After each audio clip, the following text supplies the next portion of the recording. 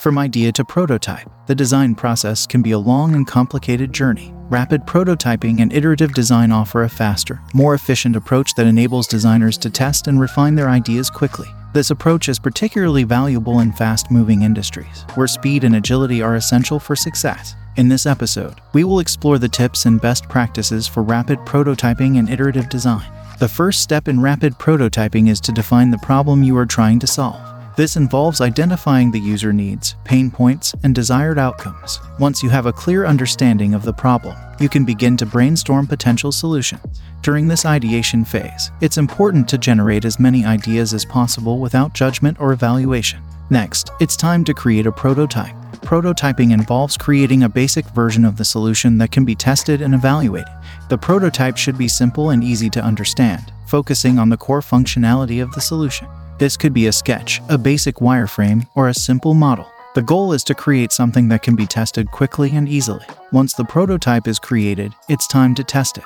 Testing involves gathering feedback from users and evaluating the effectiveness of the solution. It's important to test the prototype with a diverse group of users to get a broad range of feedback.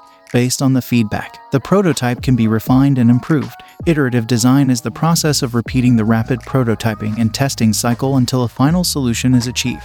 Each iteration should build on the previous one, incorporating feedback and insights from testing. The goal is to create a solution that meets the needs of users while also aligning with business goals and constraints. To make the most of rapid prototyping and iterative design, there are several best practices that designers should follow. First, it's important to focus on the core functionality of the solution. This means prioritizing the features and functionality that are most important to users and addressing those first. Second, designers should be open to feedback and willing to make changes based on user feedback. This requires a willingness to embrace uncertainty and a willingness to change course if needed. Third, it's important to involve stakeholders throughout the design process. This includes users, business leaders, and other key stakeholders. By involving stakeholders, designers can ensure that the solution aligns with the needs and goals of the business. In conclusion, rapid prototyping and iterative design offer a fast, efficient, and effective approach to the design process. By focusing on the core functionality of the solution, embracing feedback, and involving stakeholders throughout the design process, designers can create solutions that meet the needs of users while also aligning with business goals and constraints.